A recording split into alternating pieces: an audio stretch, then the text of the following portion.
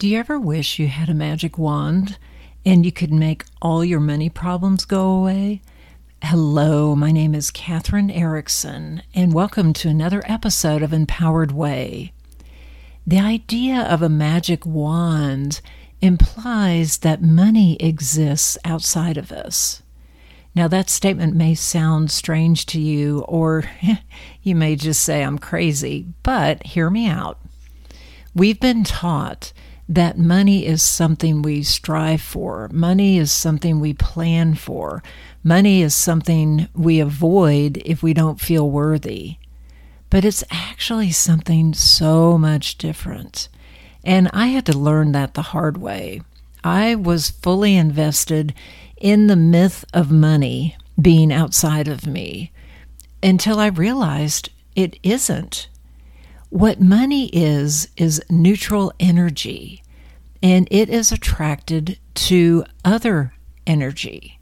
So if you're caught in a vortex of negative thinking, for example, do you think that's attractive to money? No.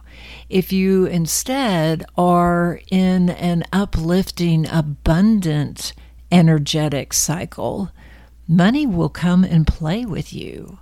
And I've seen this in my whole life. So one book that I always recommend to my clients, and I hope you pick up a copy, is called It's Not Your Money by Tasha Silver.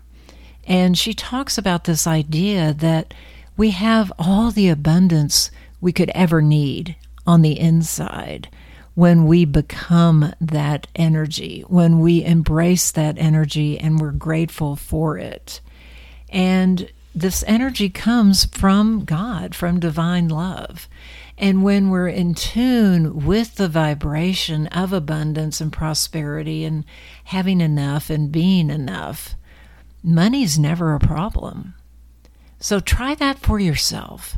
Decide today that you are going to see money differently. Decide today that you do have a magic wand, but it's on the inside, and it's the one that changes your thoughts from limitation to abundance. Changes your thoughts from judgment and criticism, shame and guilt, to love and joy and generosity, because money loves to flow through the positive emotions, and it will stay away from the negative.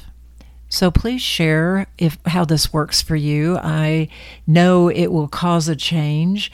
And if you get a minute, go ahead and also pick up a copy of my book, The Money Tree, because I take this idea to a whole new level.